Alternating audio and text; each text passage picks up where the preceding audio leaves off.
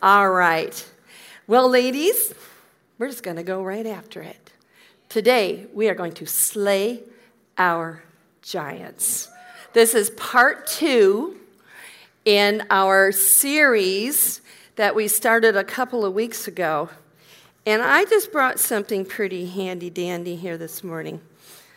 Wow. All right. Ugh.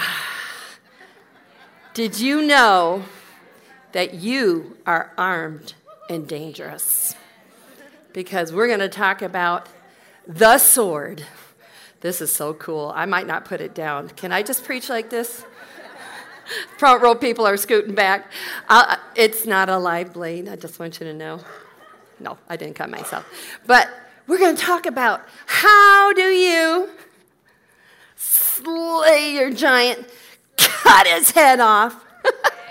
I just feel like sometimes women, people expect us to be wimps in the kingdom of God. And I don't know. I think God has made you fierce because he has fully equipped you. You can be dangerous to the devil, but we're going to find out today how to slay your giants. So I got to put him down just for a minute. I'll be back. He's so cool. All right.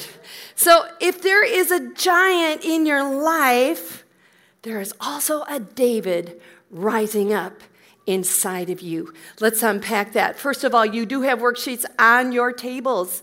If you want to take one, we're going to be doing a little fill in the blank thing this morning.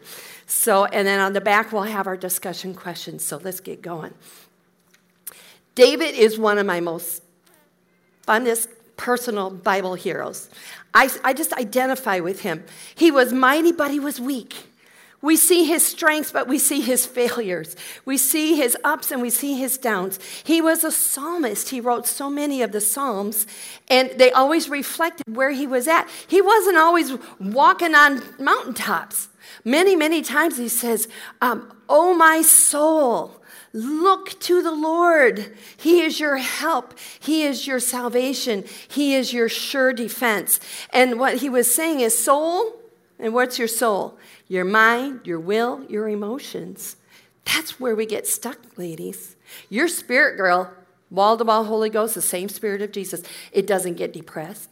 It's not tempted by sin. There's a part of you that is alive to God. Because when you got saved, you passed from death to life, darkness to light. And that doesn't change no matter what's going on around us. But what is affected and where the enemy wants to attack is in your mind, your will, and your emotions. Now, women, we get a bad rap because we're emotional. But you know what? That's how God wired us. So it's not a weakness, but we can't surrender emotions to the enemy or he will place a giant in your life that has control, causes fear, causes intimidation. And so it's not in your spirit. Your spirit doesn't even need to lift weights to get strong. You've been fully equipped with the victory, and I'm getting so ahead of my notes here, but it's because of what Jesus has done. But see, David is called the man after God's own heart. Don't you love that? God said about David, David is a man after my own heart. And yet David sinned, didn't he? Pretty bad.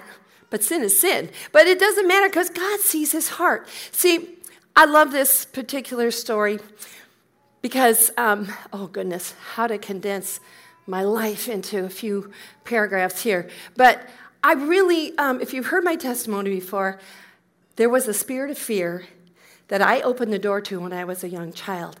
And I did not realize until I was in my 30s, had all of our kids, that I was living under a giant of a spirit of fear. And it was affecting decisions. It was affecting my relationship with God. And yet, I'm active in ministry. It wasn't like I was completely paralyzed, except it got worse. It got worse, and it caused me to make fear-based decisions. And I think it was in our first Wilderness Part 1 that I said that fear is a prophet spirit sent to give you a negative report about your future so that you will make fear-based decisions that God cannot and will not honor.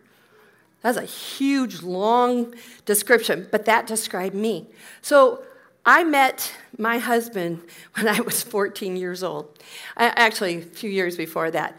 But we had a relationship for many years in my teenage years, in my high school sweetheart. And everybody thought, we're going to get married. Well, long story short, we got engaged, and fear took over. I had a fear of commitment. I had a fear of making a decision that I thought I might possibly regret, and I broke off the engagement. It broke his heart, and it broke mine. But see, I'm making fear-based decisions. And then I began to make a series of decisions, and none of them were like, I'm going to, become an alcoholic and drug addict. It wasn't like that. But I knew that in order to do some of the decisions that I was about to make, I just kind of had to stop listening to God and turn my back and do it. And I ended up going to a college that there's nothing wrong with going to college, but it was one of the worst years of my life. I just about had a nervous breakdown. I was lonely, even though I was surrounded by people that seemed to be friends. I was out of God's will, and I knew it, but I did it anyway. That's a very lonely place. That's a very lonely place. It's not a hopeless place, but I finally had my pig pen moment, and I realized, Lord, how in the world did I get here? And I broke up with this man, and the whole time I've been looking for my Bill, that's my husband's name, in a different person. And I realized I had thrown away the love of my life. And it was so sad. And when I finally came back to myself and back to the Lord, I said, God, you're just going to have to heal this broken heart because I think I really blew it. Sometimes we think, oh, it doesn't matter. I can go here. I can make that decision. But no, we can miss it, guys. Girls, we can miss it. And I thought it was too late. I heard he was dating another girl, and I thought, well, and his family loved him. And it's like, well, my family had a problem. So it's like, you know what? I just need to send him a card and bless him. Say, I'm sorry. I needed closure. And I just want you to know that I want God's best for you. Well, I'm making this story way too long because there were so many things that happened in there. But it turns out that God had just completely, while he was working on me, he was working on Bill at the same time. We were thousands of miles apart because he was in the service, and by now he had been stationed in New Mexico, and I was in Minnesota going to school. And it's amazing how God got us back together because he said, if you want to call me, here's my number. And we hadn't spoken for over a year. And I had begun having dreams. I love the way God draws us in. I've begun having dreams, and I saw Bill and I saw myself just from the neck down. It's kind of weird. But I had this reoccurring dream that we were walking in a mall, and I'm pushing a stroller, but it's empty, and he's holding this beautiful newborn baby in his big, strong arms. And it was strength made so gentle, I would wake up and just go, oh, it just melted my heart. But I thought it was too late. But now he's telling me, give me a call. A lot of things have happened in my life.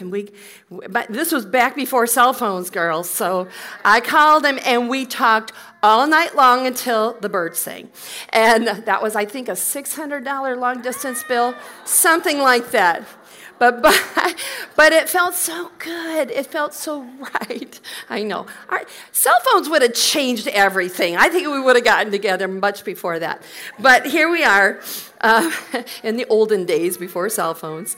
And the second time that we talked, he said, Holy Spirit is telling me to tell you something. I said, oh, yeah, what's that? He said, will you marry me? And so he proposed on the phone. You won't see that on the reality shows, but that's okay. That's where we were. And I still said, well, my heart soared. I said, I want to say yes, but we haven't even seen each other for over a year. I think we should get together. So all this time, it had been a process of coming back to the place where I'm finally surrendered again and saying, God, I don't think I'm supposed to be here, but I'm just going to, at this point, we're going to move forward, and now I'm ready to hear. Now I'm ready to listen. And so I'm just putting it before the Lord. Okay, Lord, I don't want to hurt him again. I need to know that I know that I know. I've got to put all my insecurities aside. Spirit of fear, I can't listen to you. I only want to hear your voice. And I remember exactly where I was on campus. And I was coming out of a class, going to my dorm room, and I suddenly, very clearly heard 1 Samuel 16:7. And I went, I don't even know that. I have not memorized 1 Samuel or 2 Samuel for that matter. And so now I'm excited because I ran back to my room. And I thought, okay, Lord, I'm testing you out here. Is this you or is this just some kind of weird thing going on in my own brain? So I looked at 1 Samuel 16:7. Remember, I've been wanting to hear from God. And I laid this whole thing down. I said, I made a fear-based decision last time. This time, it needs to come from you. So I will have the confidence to move forward. And this is what 1 Samuel 16:7 says. But the Lord said, look not on his appearance or at the height of his stature. See, I was looking for somebody just a little bit taller. Just a little bit taller. For the Lord sees not as man sees, for man looks on the outward appearance, but the Lord looks on the heart. And then I heard the Holy Spirit say, Bill is a man after my own heart. You will enjoy life with him. I had my word. I could move forward with confidence. You know what he didn't say? Marry him, that is my will. He just laid it out there. If you're looking for a man after my own heart, you're looking at Bill. And you would enjoy life with him if you choose, and I did. And 5 months later, we were married. 37 years later, I am still enjoying my life with my David. So David is very, very special to me. But let's find out what we can learn about David's wilderness experience. Because we talked about the wilderness being in a place where sometimes you cannot see very far down the road. You might not know what the next step is in your life. Or you might be searching for answers. But all of a sudden, it's like God takes the training wheels off and he says, everything that you've always depended on for your confidence is gone. And I've been on that road more than once. And it can be a scary road, but it's a growing road if you will draw near, if you will use that time as preparation in the wilderness for something coming up. And honestly, you should be encouraged if you find yourself in that wilderness experience because God, you know what? I know he doesn't bring trials and tragedies to grow us, but he might put you on a wilderness road for a while because the best experience is to truly learn how to trust him 100%. Looking neither to the left nor to the right, learning to hear and to take thoughts captive that don't line up with the word of God. Learn how to find the victory that Jesus has already won for us. And it's been on those wilderness roads, those wilderness paths and journeys that I feel like I have found a new level of trusting and loving God because he'll love you the whole way. He's got you every step of the way. He won't allow you to fall. But all of our insecurities get put out there, and now we have to do something about that. God, I'm going to learn to trust in you. So let's jump into our story. King Saul is now the ruler over Israel. But King Saul has blown it. He was the people's choice. Now God was going to make his choice for the next king. Now King Saul is still on the throne, but God tells Samuel the prophet to anoint a new king, and he sends Samuel to Bethlehem to find a man named Jesse. Now, isn't it interesting that we're going to Bethlehem? Throughout the story, I hope I remembered to bring these truths out, but look for the types and shadows of Jesus. We're already in Bethlehem, so it's a good start, right? So Jesse has 8 sons, and God sends Samuel to anoint one of these sons king. So proud Jesse, being the proud dad that he is, he begins to parade each son, starting from the oldest, in front of David. And David, in front of Samuel. Rachel, when you edit it, take that right out. Okay, that was a really bad mistake. Jesse begins to parade his sons in front of the prophet Samuel. And God, I should say Samuel starts making a mistake. He says, oh, he's tall, he's dark, he's handsome, he carries himself like a king. This must be the one. And God says, nope, I reject him. And then this is when God said to Samuel, look not on his appearance or at the height of his stature, for I have rejected him. Why did he reject him? Because of this. For the Lord sees not as man sees, for man looks on the outward appearance, but the Lord looks on the heart. God said, this next king, he's going to be a man after my own heart, and I'm going to pick him. It's not him. But each son passed in front of the prophet, and God said, nope, not that one. Nope, not that one. But there were only 7 sons present, and yet God had not approved any one of those 7 sons. So Samuel asks Jesse, do you have any more sons? We just ran out of boys. And it seems reluctantly the father says, yeah, I have one more son, but he's the youngest and he's out tending sheep. You know, how insignificant is it when the prophet of God says, bring all of your sons, and father, daddy, leaves the youngest one out in the field, as if he wasn't important and included, like he was doing something more important out in the fields than obeying what the prophet had asked. So Jesse brings David in, and I love the way the Bible describes him. David had a healthy reddish complexion and beautiful eyes and was fine looking. Isn't that interesting? And the Lord said to Samuel, yep, this is the one. Arise, anoint him, this is he. And right there in front of all the brothers who had been, quote unquote, rejected, David, the youngest, the one who had been out tending stinky sheep in the wilderness, has become the next king of Israel. And Samuel anoints him, and it says the Spirit of the Lord came mightily upon David from that day forward. Interesting. David knows he's the next king, but Saul is still on the throne. David doesn't come charging in and try to overthrow the kingdom. No, we're going to find that David was very patient. He waited. Many things happened. But what I want to say, that he was out there tending sheep. He never tooted his own horn. He never put himself ahead of God. He was just being faithful, doing his job. Nobody was grooming David to become king. He wasn't going to seminary. He wasn't going to king class. He wasn't even in a palace. He wasn't being mentored by a king. But he was being prepared by the living God. And it was happening in the wilderness, caring for stinky sheep.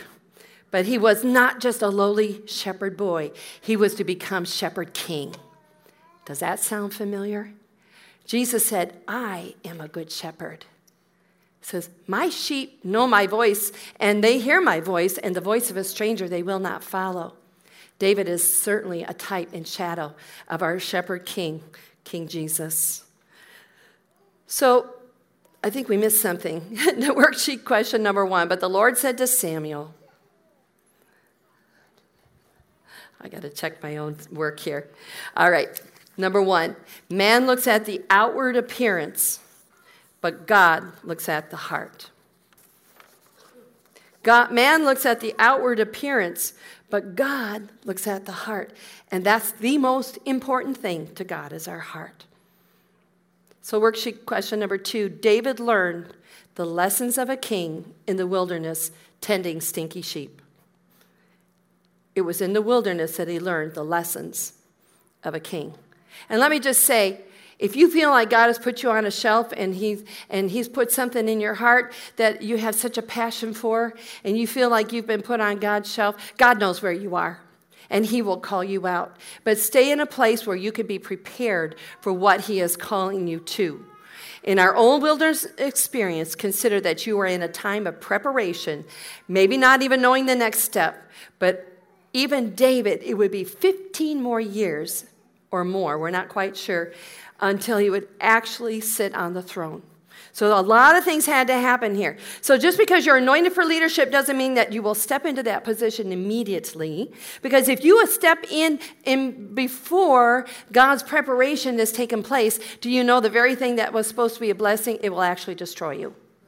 And so you need to be patient. When God is calling you to something, you can work through the wilderness experience, and then he will provide a platform and a time for you to just step into.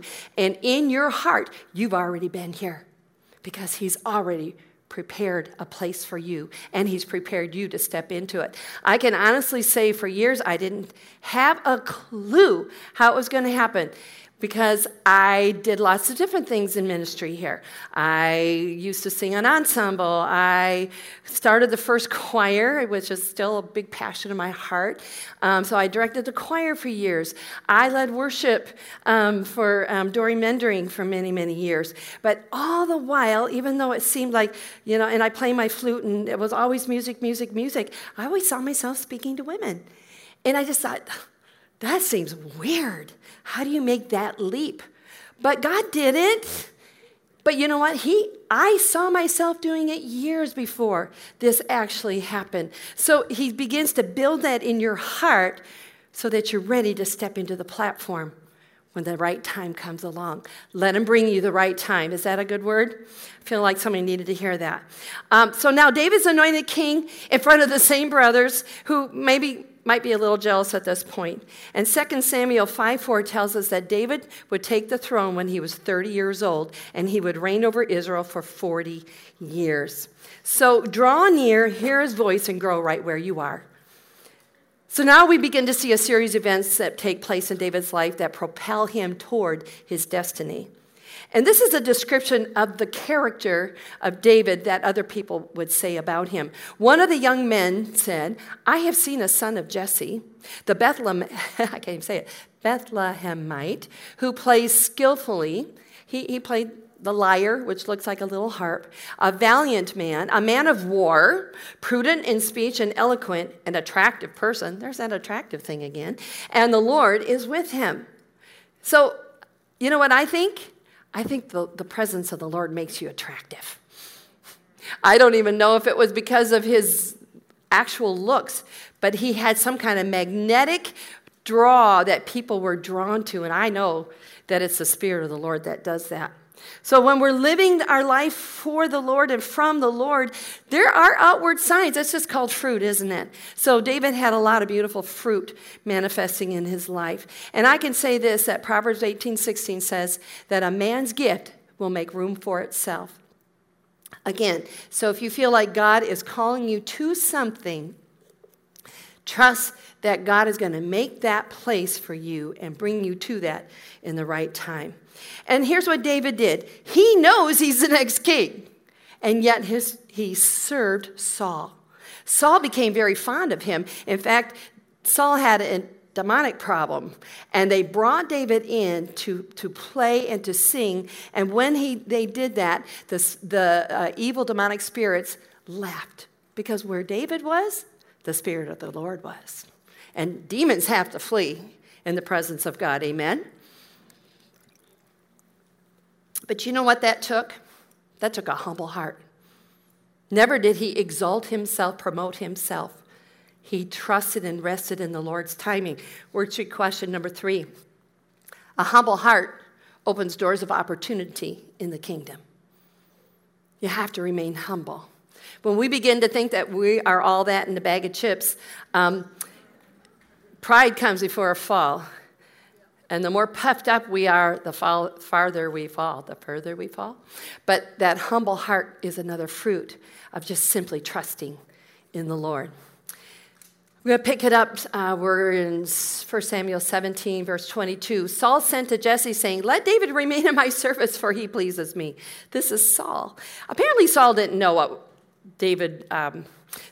Samuel had anointed David. But it's okay, because God is positioning him. Now he's going from caring for stinky sheep, and now he is in the service of the king. Do you see how God's paving the way for this to happen? So when an evil spirit was upon Saul, David took a lyre and played it. So Saul was refreshed and became well, and the evil spirit left him.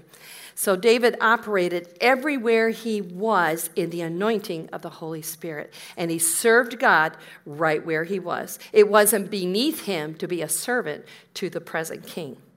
So David has gone from shepherd to servant and will soon be king.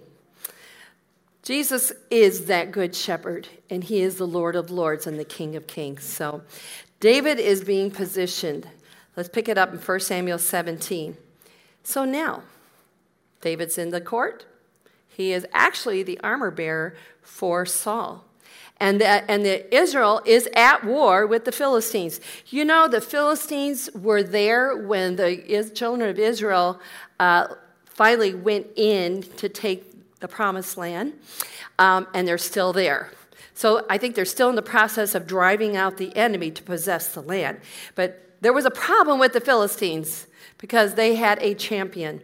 And the Philistines stood on a mountain on one side, and Israel stood on a mountain on the other side with a valley between them. And a champion went out of the camp of the Philistines named Goliath of Gath. And he was almost 10 feet tall. All right, to look at this man, I really wished I would have figured out how I could show you what 10 feet tall looks like. But you know it's taller than an 8-foot ceiling.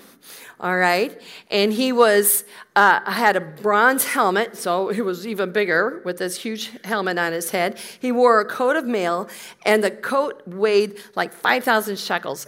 I don't know what a shekel is, but it sounds like a lot, right? And he had bronze shins on his armor, on his legs, and a bronze javelin across his shoulders. And the shaft of his spear was like a weaver's beam. His spear's head weighed 600 shekels of iron, and a shield bearer went before him. I don't know why he needed an extra man, on hand, but he also had an armor bearer. So, not only did David fight the giant, there was also a shield bearer. There were two. But 10 feet tall, and he stood and shouted to the ranks of Israel, "Why have you come out to draw up for battle? Am I not a Philistine, and are you not servants of Saul?" What he didn't know is that they were servants of God. "Choose a man for yourselves and let him come down to me. If he's able to fight with me and kill me, then we will be your servants. But if I prevail against him and kill him, then you shall be our servants and serve us." And Goliath said, "I defy the ranks of Israel this day. Give me a man that we may fight together." And this is the reaction and response from the whole army of Saul. When Saul and all Israel heard those words of the Philistine, they were dismayed and greatly afraid. He struck fear in their hearts. You say, well, of course he did. Just look at him. Just listen to him. And he probably never lost a fight, right? So he wasn't afraid. Goliath wasn't afraid to threaten the armies of Israel. So here he is talking smack, taunting the armies of the living God. And Goliath struck fear in the hearts of the Israelites, but David had a different response. He had a fearful appearance, fearful words. And the enemy in our lives wants to appear as a roaring lion. And he's going to roar threats at you. He's going to roar accusations at you. And the Bible says he goes about as a roaring lion, seeking whom he may devour. Do you know who he can devour? Anybody who's afraid of him. That's who is edible. That's who he can have for lunch.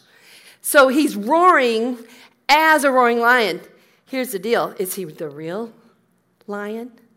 No, he's a counterfeit. And he's roaring to see who's going to believe the lies that he has. Because that's all he's got. The only weapon the devil has left after Jesus completely stripped him upon resurrection is a deception. And if we'll believe his lies, then you've listened to the roar and believed the roar. But see, David knew the real lion, the Lion of Judah, which is Jesus Christ himself. And David, like I said, had a completely different experience when listening and reaction when listening to the threats of this giant. But see, here's the deal. How did that happen in David's life? When was that developed? And I believe it was developed in the wilderness tending stinky sheep. Alone, seemingly insignificant, doing a grunt job, things that nobody else wanted to do. But during that time, we know that he spent time alone with God. He got to know his God. He worshiped. And God did something in David's heart because David was listening to the same thing that the whole army of Israel was, and he had this response. He said,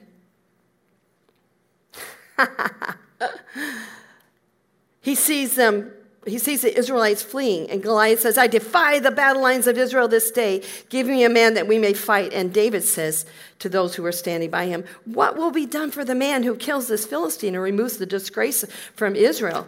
For who is this uncircumcised Philistine that he has taunted and defied the armies of the living God? He's saying, how dare he?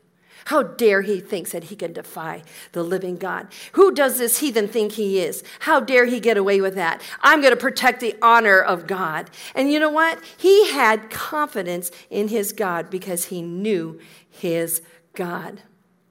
Number 4, on your papers, knowing God is the single most important pursuit of our lives. Knowing God is the single most important pursuit of our lives. When you know your God, you will trust your God. Knowing God is the single most important pursuit of our lives. When you know your God, you will trust your God. Paul himself says this in Philippians 3:8.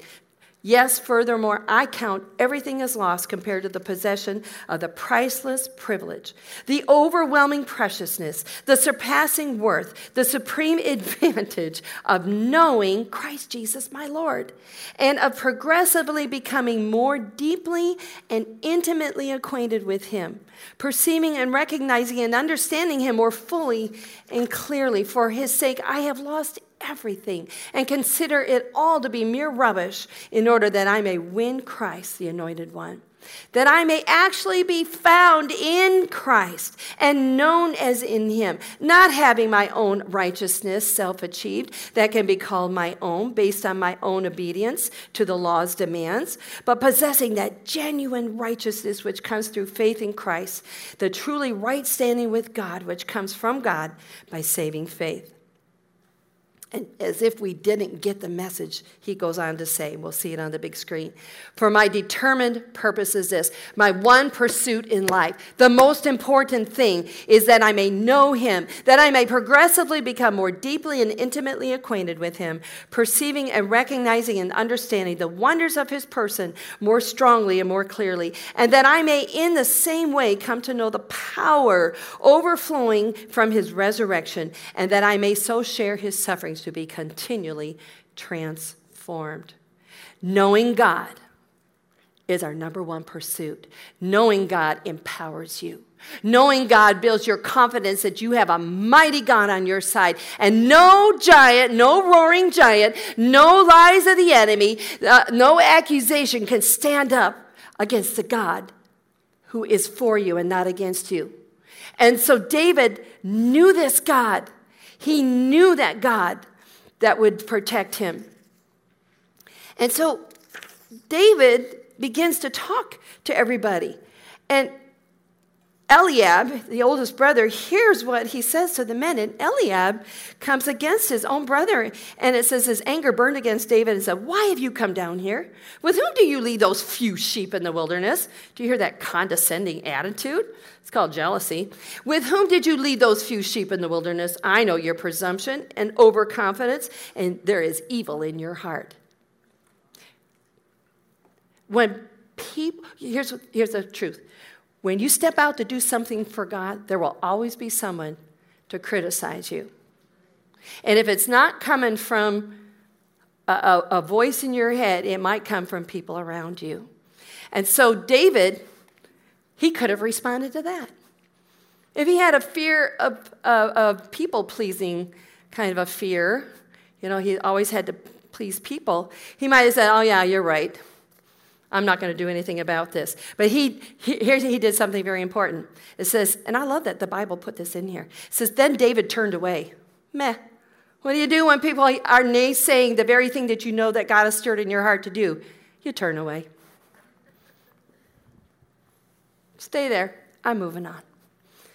And move forward because you're being moved by the Spirit of God. Amen? Somebody went, woo, I like that too. Move on. And now it's getting back to Saul. David's talking like he might want to do something about this. But let me just go first to worksheet number 5, question there. Don't be moved by what you see. Don't be moved by what you hear. Don't be moved by what you feel. Be moved by the truth from God's word. Say that again. Don't be moved by what you see. They saw the giant and they were terrified. Don't be moved by what you hear. They heard his roar and they believed it. Don't be moved by what you feel. They're terrified. But be moved by the truth from God's word. And that was the difference between the armies of Israel, the army of Israel, and one 15 or so year old boy who knew his God. He was being moved by the truth and the word of God. So it says in verse 31, when the words that David spoke were heard, the men reported them to Saul, the king, and he sent for David. And David said to Saul, let no man's courage fail because of Goliath. Your servant will go out and fight with this Philistine. You know, I think about what that may have looked like to a king. I mean, this boy may not have even had his voice change yet. And he's squeaking and saying, let me go fight the giant, you know.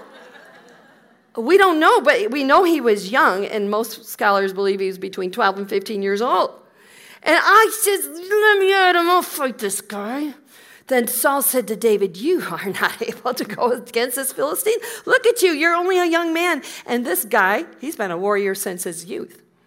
So King Saul is once again being limited by what he sees, what he hears, and what he's feeling.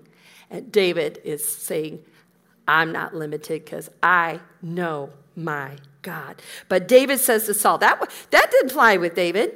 He's persistent. He knows that he knows that he knows. And so he says, your servant was tending his father's sheep. Oh, like that's a good credential to go kill a giant, right? But what happened there? When a lion or a bear came and took a lamb out of the flock, I went out after it and attacked it. What? He attacked a bear and a lion and rescued the lamb from its mouth. And when it rose up against me, I seized it by its whiskers and struck it and killed it. Are you kidding me? Does that sound like bravery to you? Absolutely. And this uncircumcised Philistine will be like one of them. You know, he's prophesying. He's prophesying. He says, I killed the lion and the bear. I can rescue a sheep from the mouth of a lion, and this uncircumcised Philistine will be like one of them, since he has taunted and defied the armies of the living God. Is he being boastful? No. David knows his God. David said, the Lord who rescued me, who's getting the glory here? God is. David says, the Lord who rescued me from the paw of the lion and from the paw of the bear, he will rescue me from the hand of this Philistine. Prophesy. Speak victory when the devil is speaking defeat to you. When he says, this is never going to change. It's always going to be this way. This thing that happened has now made you broken. And you look at that lie and you defy it. And you speak truth to it. And you say, I know my God. And he takes my sin and he washes it away. And as far as the east is from the west, he remembers it no more. I'm moving on. I'm not going to listen to the giants of my past. Because God, you have rescued me from the paw of the lion and the paw of the bear. And you will surely rescue me from this situation. So prophesy your outcome. So again, where did this confidence in God's faithfulness, where was it grown in him? In the wilderness, tending stinky sheep. Don't despise the wilderness experience. Let's just grow there. We need to kill our own lions and tigers and bears. Oh my. Because here's what happened. It prepared him to face the giant. I believe that if we don't take even the more simple things in our life and say, in the name of Jesus, this has to change. And let's just put a few scenarios. Dare to believe God for your safety. Dare to believe God to help you in the midst of difficulty. Dare to trust God no matter what it looks like out there. So when it looks like your bank account is so small that you're never going to be able to pay your bills, stand your ground. Stand your ground. Because even in Ephesians 6:10 through 18, it says you're going to put on the full armor of God. And if you read the whole scripture, it's a passage on spiritual warfare. The word wrestle only appears once. We wrestle not with physical things, but with the principalities and powers of the air. So while the word stand appears 4 times, so we are to withstand in the evil day, having done all to stand. Stand therefore. 4 times the Holy Spirit tells us to just keep standing.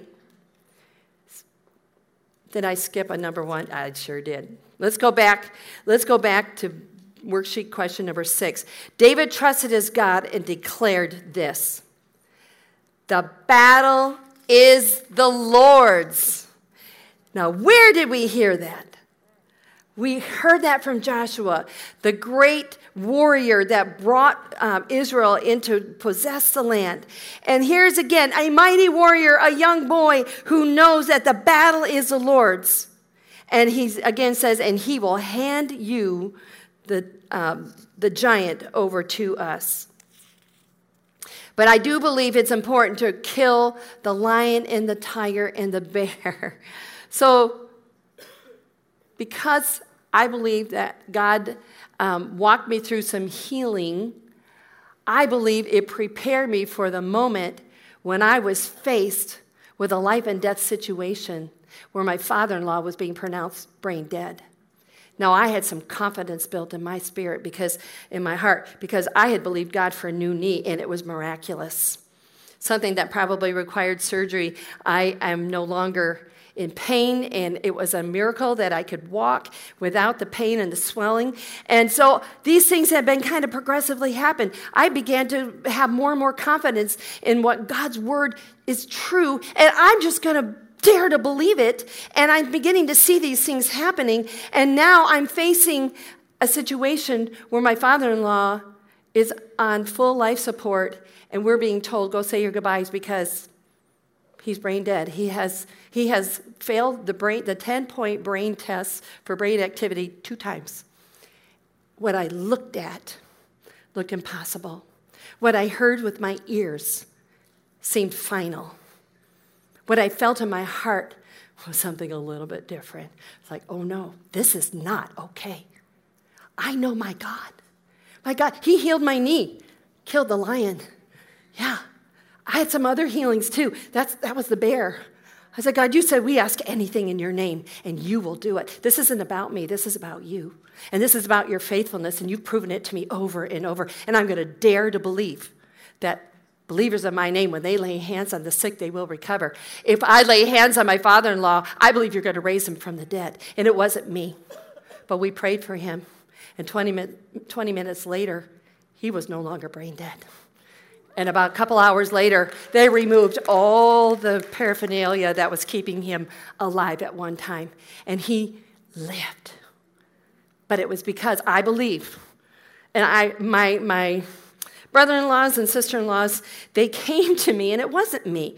And I even asked my husband, I said, was it okay for me to pray to initiate that? Because the whole time I'm going up to lay hands on my father-in-law, and I invited everybody in the room to do the same. You know what the devil was saying? Oh, you're just doing this because you're a pastor and you feel obligated. I said, no, I don't. Oh, no. I'm turning my back on that one, and I'm going to just keep on walking, because that's a naysayer. I'm daring to believe that the God who helped to kill the lion and the bear will surely deliver my father-in-law from death, and he did, and he lived, and he came home 1 week later, and all the doctors said, you are a lucky man. They're just shaking their heads. And we had to correct their conversation. Said, no, he's the healed of the Lord. And God delivered him and raised him from the dead. And it was the talk of the ICU. It was amazing. So I'm so off track here. Let's see. David trusted his God and declared the battle is the Lord's. So we're going to go through the battle here. We need to know that God delivers us. We need to trust that God is with you in the battle. You are an impact woman, and you are a woman after God's own heart. A woman who knows her God and trusts her God. And he will rise up inside of you with courageous faith so that you will be willing to speak to your giant. Number 7, speak to your giant in the mighty name of Jesus. Don't let your giant speak to you. Speak to your giant.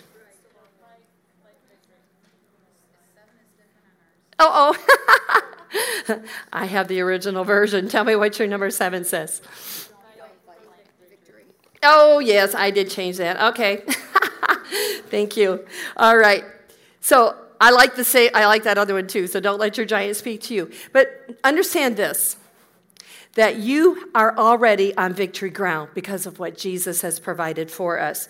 And so that's what that means. You don't fight for victory, you fight from victory. Yes. And so here's the deal. So and we started saying this, and I'll finish my thought this time. When you look at your bank account and it just doesn't add up, how am I going to pay the bills? Stand your ground and declare, I'm not trying to get rich. I'm already blessed in Christ. And it doesn't matter how much you have in the bank. We are prophesying.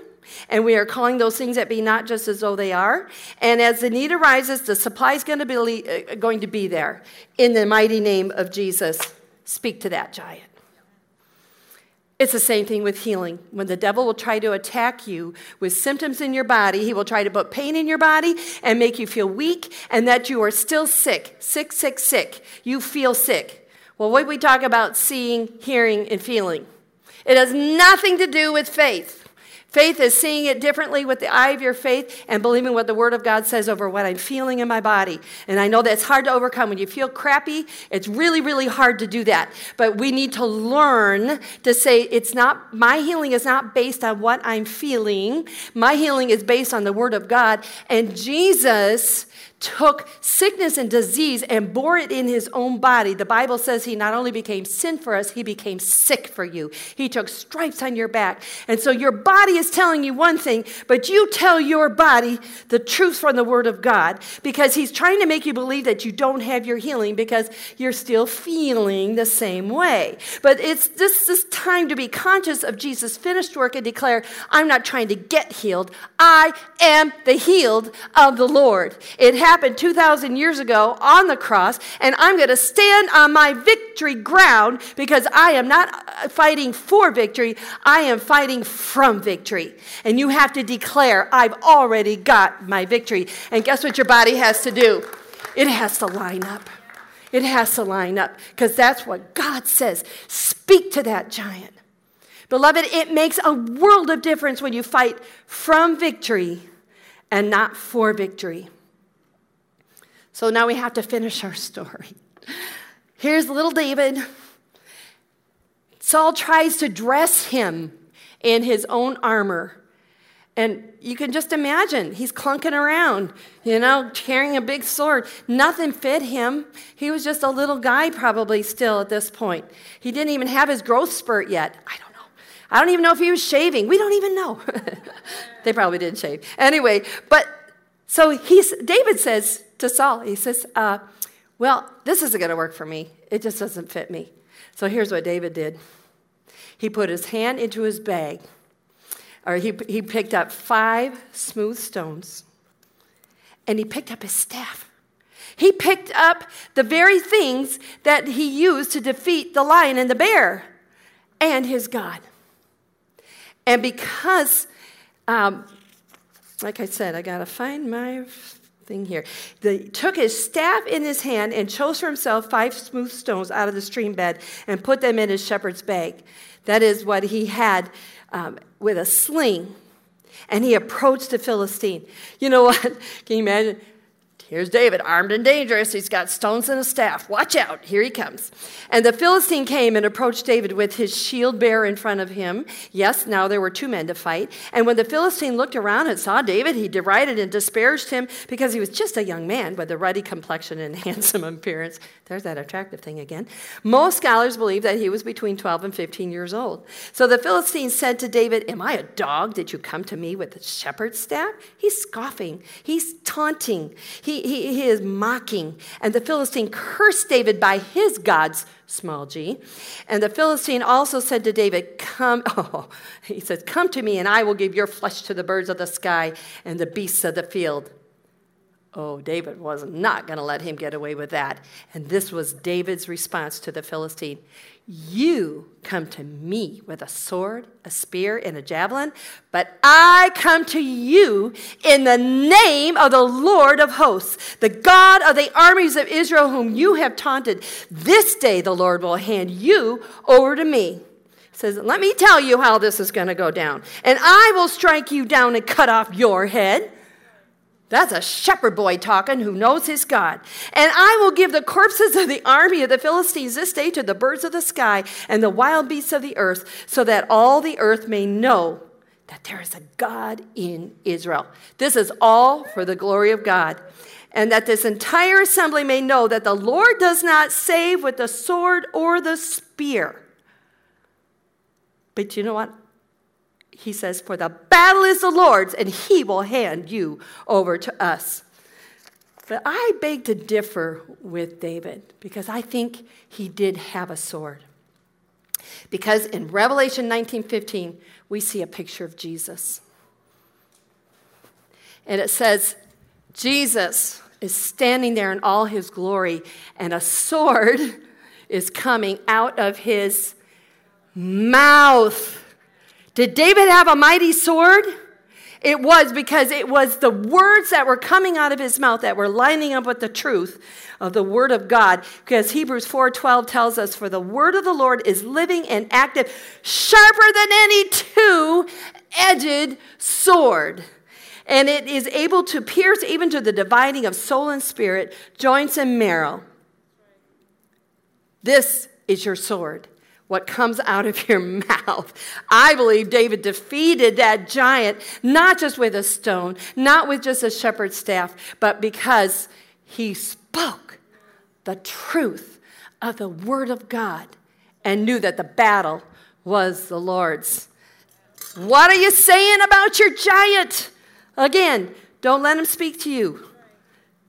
You speak to your giant, and you fight from victory ground. So here it is. David puts his hand in his bag and takes out a stone. And you know, round and round, we could sing the song all together. And I don't believe the stone killed him, because the stone hit the giant in the forehead and knocked him down. And what did David do? He took his own sword. He used the very weapons that Goliath was going to use against him. And David cut off the giant's head. There was a final victory. And now guess who's running in fear? The armies of the Philistines. And there was a great battle and a great victory that day, because the Lord fought the battle. And David participated in that because he knew his God. Are we on number 10 yet? No, number 9. 8? Oh.